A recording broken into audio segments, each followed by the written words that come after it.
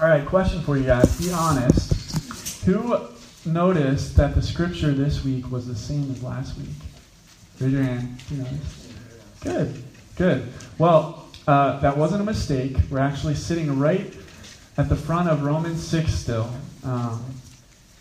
And so I am kind of, this was a sermon for me that there's just so many directions that I could have gone. And so I'm just going to get right into it because I feel like I have too much to say almost. But we are in the beginning of Romans 6. We're doing a study as a church on the book of Romans.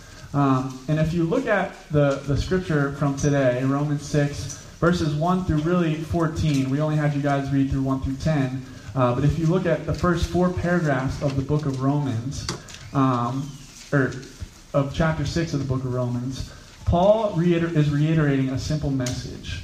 And that message is about our identity.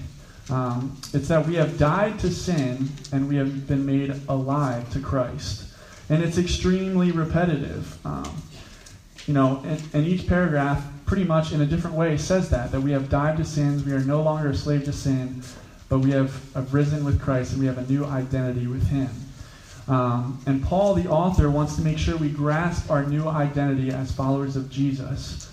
Our identity is rooted in Christ Himself, and we are, as Scripture says, co-heirs with Christ. And identity is not really something that we like to talk about today, is it? I mean, we would rather talk about what we do than who we are. So I like to do this, pretending that I just met you for the first time. Hey, how's it going? I'm Drew. Great. Hey, what do you do? Nothing. Okay. Who's our sound guy? That's usually how it goes, right? Hi, how's it going? I'm Drew. Drake? Jay. Nice. What do you do, man? There you go. So that's usually how the conversation goes. It's not usually like, hi, I'm Drew. Hi, I'm Sharon. Hi, who are you? I know the right answer. Yeah, okay. So, whether you know the right answer or not, it's a question that is like, whoa, that seems like kind of personal. Is somebody really asking me that? One. And two, like, do I even really, I might know the right words to say, but do I even know what it really means, like who I am? And how do you answer that question? And so we like to characterize our identity more by what we do. Like, I'm a pastor, so-and-so is a plumber, I'm an electrician, I'm a mechanic, I'm a teacher. But, or even kids, take like middle schoolers, for example, like, I'm a skateboarder, or I'm a jock, or whatever. It's all about what we do, right? So we don't really like to talk about who we are. We'd rather talk about what we do. And so it's actually out of our identity. Our identity is so important because it's out of our identity that we live. Our being precedes our doing. In non-grammatical terms, we do who we are. After all, we are human beings, not human doings, right? But the world says that what we do defines us, and that can be confusing for us as Christians because the gospel says that it's not what you have done or what you will do, it's what God has done and who He says you are in Christ that defines you. And so we're constantly battling like the mentality of, all right, is what I do, is that who I am, or is it what God says? And this is really important, like, because I said our being precedes our doing.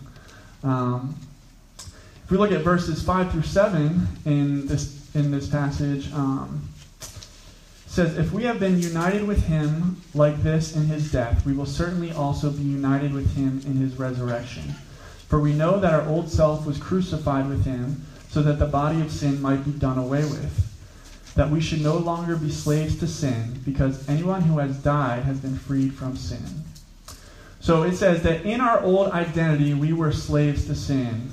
What does that mean? That's kind of what Marcus took this passage and went with last week. What it means is that when we idolize something, whether it's a person or a good thing, a person or a hobby or a work or anything that is good, and we turn it into a God thing. We take a good thing, we make it a God thing. It becomes the ultimate thing. But But it doesn't satisfy us like only God can, because he made us so that we would turn to him for complete joy and satisfaction. And when it doesn't satisfy us, we have to distort it and pervert it and try and keep consuming it, but it'll leave us empty. And so we become a slave to it because we have to continue to return to it. We're looking for what only God can give us.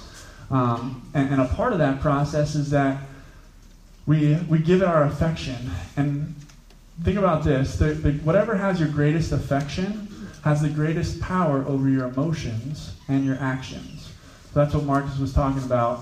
He was talking about how if we worship our spouse or we worship our kids, we will, if we lose one of them, God forbid, it'll crush us. And if we don't lose one of them, it'll crush them because they can't give us the satisfaction that only God can give. So that's the whole idea of being a slave to sin.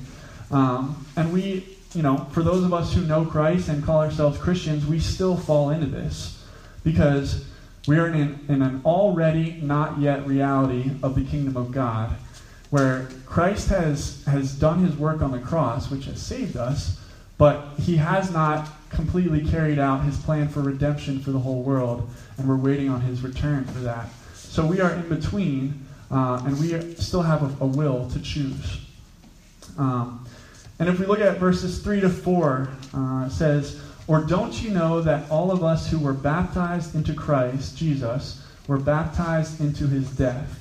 We were therefore buried with him through baptism into death, in order that just as Christ was raised from the dead, through the glory of the Father, we too may live a new life." So these verses cite baptism. And baptism is a visual representation of our identification with Christ. It represents the death of our old self with sin, and the death of sin, and the birth of our new self with Christ. And it represents his death on the cross and his resurrection. And so, as we're talking about identity, baptism is clearly important to it. If we look at the Great Commission, when Jesus tells us to baptize in the name of the Father and the Son and the Holy Spirit, there's something there. And so I believe that the core of our identity is directly related to the persons of God, because we are made in his image. And what he says about who we are has a direct impact on how we should live. And so I'm going to talk about the three persons of God and how, because we're made in his image, it is a reflection of our identity in him. First of all, the Father. If we are baptized in the name of the Father, first of all, that makes us what? His children, right? And not estranged children, but dearly loved children. God's love for us is the foundation on which we live. My little girl is 9 months old. Sadly, she's not here today because Mom was not feeling well. But I'll tell you what, for those of you who have been parents, and those of you who aren't parents, you're probably like, oh, here goes another how much I love my kids speech. Here we go. No, for those of you who are parents, you know that the first time you see your child, it's an emotion that you just can't explain. And in that moment, for me, I just came to a deeper understanding of God's love for his children. Immediately, that day, my mind kept going to the verse that said, "See what great love the Father has lavished on us, that we should be called children of God." And that just took on a whole deeper meaning for me as a parent, that I would, in that first day and weeks, I would just look at my little girl and really be brought to tears just over God's love for me and for all his children. And also, John 1:12 says, "Yet to all who receive him, he gave the right to become children of God." If Evie, my daughter, was going to be here today, I had this awesome plan, but it didn't work out. It's okay. I was going to have her come out. She's at the point in her life where she's beginning to return affection for Trish and I and people that she loves. And so usually when I come home, first of all, she's starting to say "Dada," it's sad that Trish, carried her for 9 months, and she comes out saying my name and looking like me. Poor Trish. But I was going to have her come out here, because usually when she hasn't seen me in a little bit, if somebody's holding her and she makes eye contact with me, she'll start like waving her arms and her legs and like doing the whole baby thing. And it's just, as a father, what more do you want from your kid? You just want their affection. And the same thing is true with God. All he wants is our affection, our worship. And when our greatest affection belongs to God, it's from that starting point that he begins to affect change in our lives. Because like I was saying, if our greatest affection is towards our work, then if we lose our job, it's going to destroy us mentally and emotionally. Or we're going to bend over backwards to make sure that we meet all the right deadlines to do whatever that job requires, because it holds our affections. The same is true with God. If he holds our greatest affection, he knows that we would go to great lengths for him, as he has already done for us because of his love. All right. So all that to say that Christianity, a lot of times I think that we can sometimes portray it as a formula. Like, all right, confess your sins, say a prayer, you are saved, take a stamp, and you're good. You got your ticket into heaven. It's not that way. It's a love story of God's never-ending pursuit of his children's affection. It's a husband's passionate love for his unfaithful wife. Yes, you and I are the unfaithful wife. But he still loves us. So, being baptized in the name of the Father, we know that we are children of God. But also, if we are all children together, that means we are a family as well. Being children who are loved by a perfect, loving Father, we are called to in turn love each other as family. Now, the early church in Acts 2 is one of the greatest pictures of the church loving one another as family. Acts 2 verse 42 says, "They devoted themselves to the apostles' teaching and to the fellowship, to the breaking of bread and to prayer. Everyone was filled with awe, and many wonders and miraculous signs were done by the apostles. All the believers were together and had everything in common. Selling their possessions and goods, they gave to anyone as he had need. Every day they continued to meet together in the temple courts. They broke bread in their homes and ate together with glad and sincere hearts, praising God and enjoying the favor of all the people. And the Lord added to their number daily those who were being saved." So this is portraying a picture of a family that they're breaking bread together in their homes. They're sharing with one another. Anyone who has need, they're going out of their way to make sure that everyone is taken care of. I would encourage you to use this as a challenge. Are you inviting others into your home? Are you breaking bread with one another? Are you willingly offering your possessions, which really aren't yours to begin with, to others who are in need? It was encouraging to see several of you on Facebook this week after the power outage write a post like, "Hey, if anybody is in need of a hot shower or a hot meal, my house is open to you." That was encouraging. I hope that it doesn't just take effect when a disaster comes, but in every day. And so, something about this verse in Acts 2, it says, "And the Lord added to their number daily those who were being saved." It doesn't just mean our love is for one another. How can God add to this fellowship of believers if they're just together? They were loving those around them as well. And we were brought into God's family. Is anyone here of Jewish descent? Okay. So we have a couple who were technically born into some Israel descent. But for most of us, we were grafted in, as Scripture says, into God's family. And so whatever he has done through you, or to you, he wants to do through you. He wants you to extend that grace, that love to others. So we are baptized in the name of the Father. We are children of God, and we are a family. We're baptized in the name of the Son. All right, the Son being Jesus. Jesus was the promised Savior of Israel.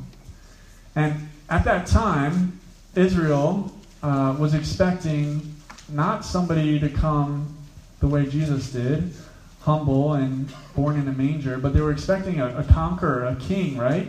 Well, he was a king, but he didn't come like they were expecting. He came as a servant. Philippians 2 portrays a great picture of this. Starting in verse 3, it says, "Do nothing out of selfish ambition or vain conceit, but in humility consider others better than yourselves. Each of you should look not only to your own interests, but also to the interests of others. Your attitude should be the same as that of Christ Jesus, who being in very nature God, did not consider equality with God something to be grasped, but made himself nothing, taking the very nature of a servant, being made in human likeness, and being found in appearance as a man. He humbled himself and became obedient to death, even death on a cross. Therefore God exalted him to the highest place, and gave him the name that is above every name, that at the name of Jesus every knee should bow in heaven and on earth and under the earth, and every tongue confess that Jesus is Lord, to the glory of God the Father." So Jesus, who had every right to claim power and authority, instead he comes to serve. So what does that make us? As followers of Jesus, we are also to be servants. We are servants of a king. We're no longer slaves to sin. Whether you serve Jesus or not, you are serving something today, something or someone, whether it be a job or a relationship or a dream, whatever it is, we all serve something. As believers, in our identity, we are servants of Jesus.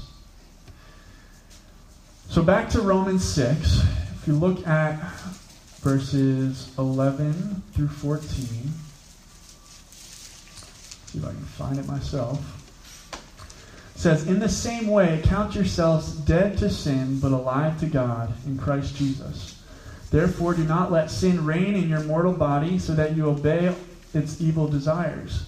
Do not offer the parts of your body to sin as instruments of wickedness, but rather offer yourselves to God as those who have been brought from death to life, and offer the parts of your body to him as instruments of righteousness.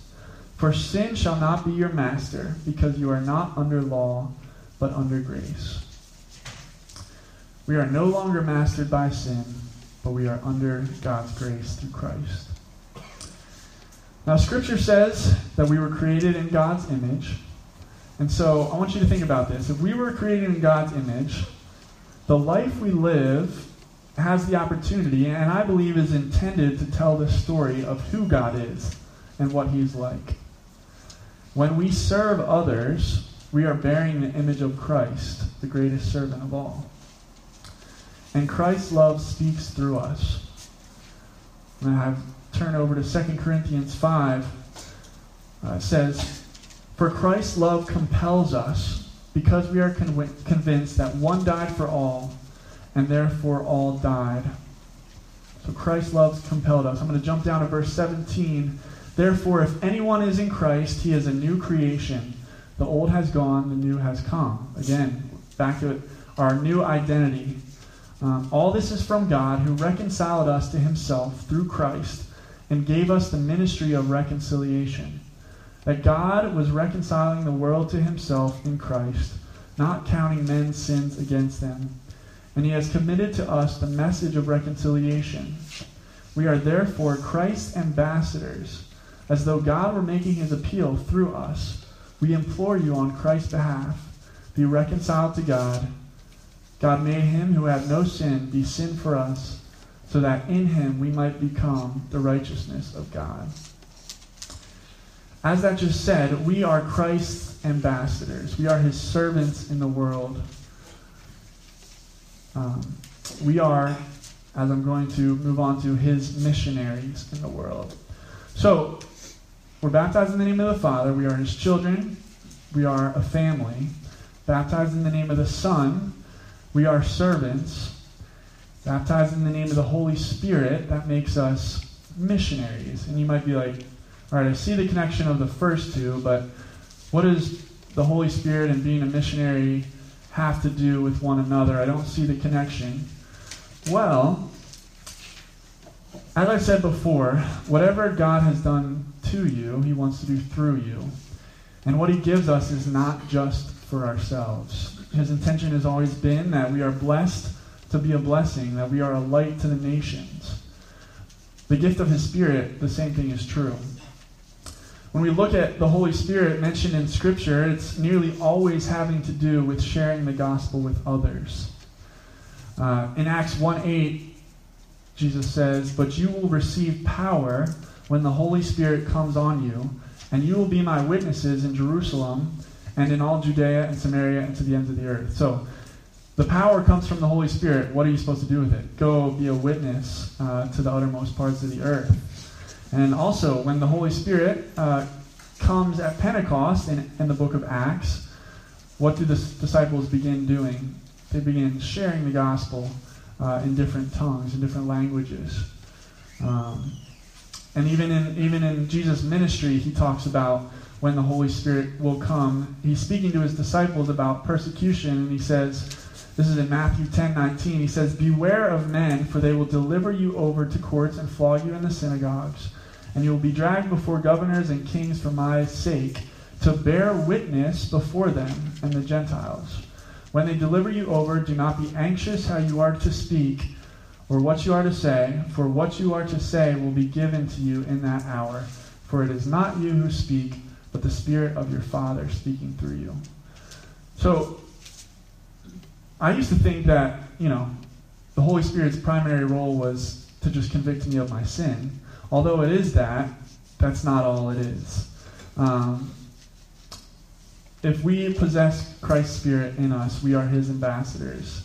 And maybe you feel like the Holy Spirit is not working through you or active in your life, or you've asked him to come and provide a fire in your heart for sharing his word.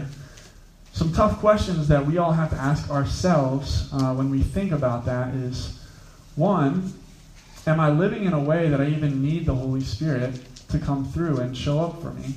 Or am I living in a way that I have everything figured out? I have my finances figured out. I have my schedule figured out. I have it all figured out.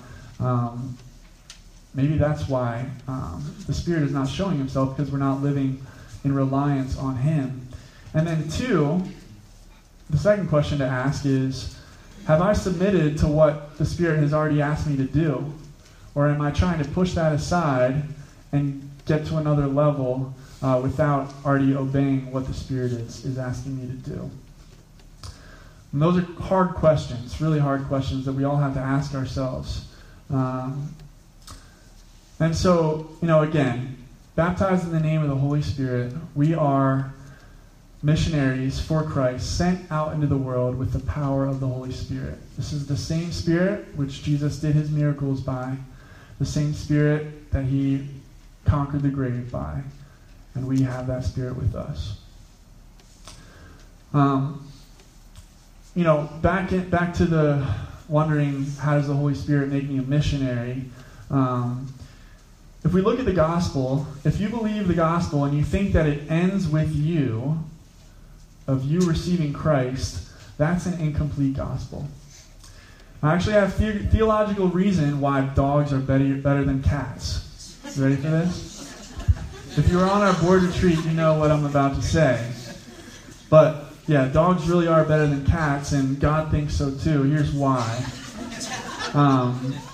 So a dog, it says to itself, man, my masters, they feed me, they walk me, they pet me, they love me. They must be God.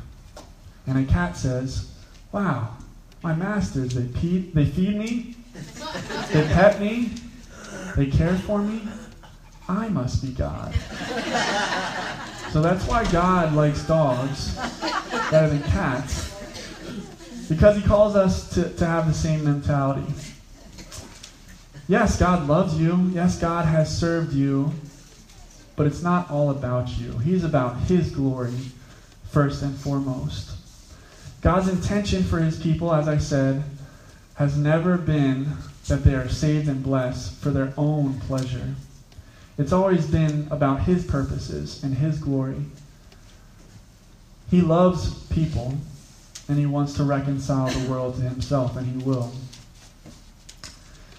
Because of his Spirit, if you know Christ, if you have his Spirit in you, you are a missionary to the world around you. In conclusion, Romans 6 is telling us, again, that we have a new identity in Christ. And it's out of that identity that we are called to live as children of God who are dearly loved and love one another as a family, as servants of a king who served us in a greater way than we could ever return, and as missionaries sent into the world. Remember that your being precedes your doing. And when you forget, we will forget, I forget almost every day, when you fall short, return to the gospel. Believe again in your need for Jesus, even now. Whether it's your first time turning to him or your 10,000th. It's by grace that we are saved through faith. It's not by works. It's not from ourselves. We can't boast in it. Believe what Jesus says is true, not just for the one who asked for forgiveness for the first time, but for each one of us every time. One of my favorite verses is becoming 1 Corinthians 15:1 because it's reminding me that the gospel is not done changing me. It's not something that I just accepted and received and it's a plaque that sits on my wall. It's the gospel of Jesus that continues to sanctify us. 1 Corinthians 15:1 says, "Now I would remind you, brothers, of the gospel I preached to you, which you received, in which you stand, and by which you are being saved, if you hold fast to the word I preached to you, unless you believed in vain."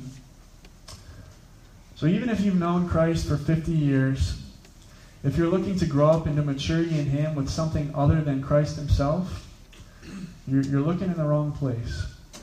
It's Christ alone who builds us up by the power of his Spirit. And it starts with faith.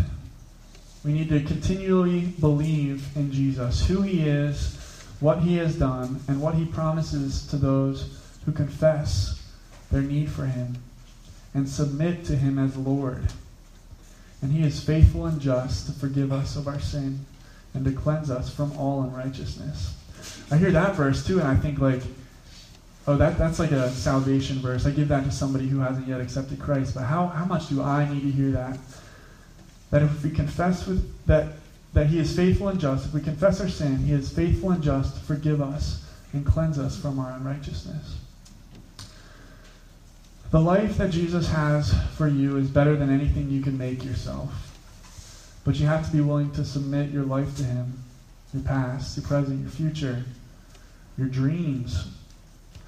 Submitting to the Holy Spirit, if you do it right, he's going to ask you to do more than just come to church and be more faithful in your quiet time. Get ready, because it's going to be real. But the reward of knowing God, our Maker, the one who has given everything for us, is far greater than anything that we could make for ourselves in this life and in eternity. So let's pray. Jesus, you are our hope. You are our peace. You are our salvation, God. We are in constant need of you. Father, by your Spirit, stir our hearts with affection for you. May we believe our identity in you as your children, as your servants, and as your missionaries. And may we live that out because of your love for us. Father, I thank you for this opportunity to just gather together here without any persecution, Lord. We are privileged to be in a place where we can openly worship you. We thank you for the price you paid on the cross, living the perfect life for us, taking our place on the cross that we could take your righteousness and identify with you, Christ Jesus. That is such good news. We pray it in Christ's name. Amen. Thank you guys for coming out today. We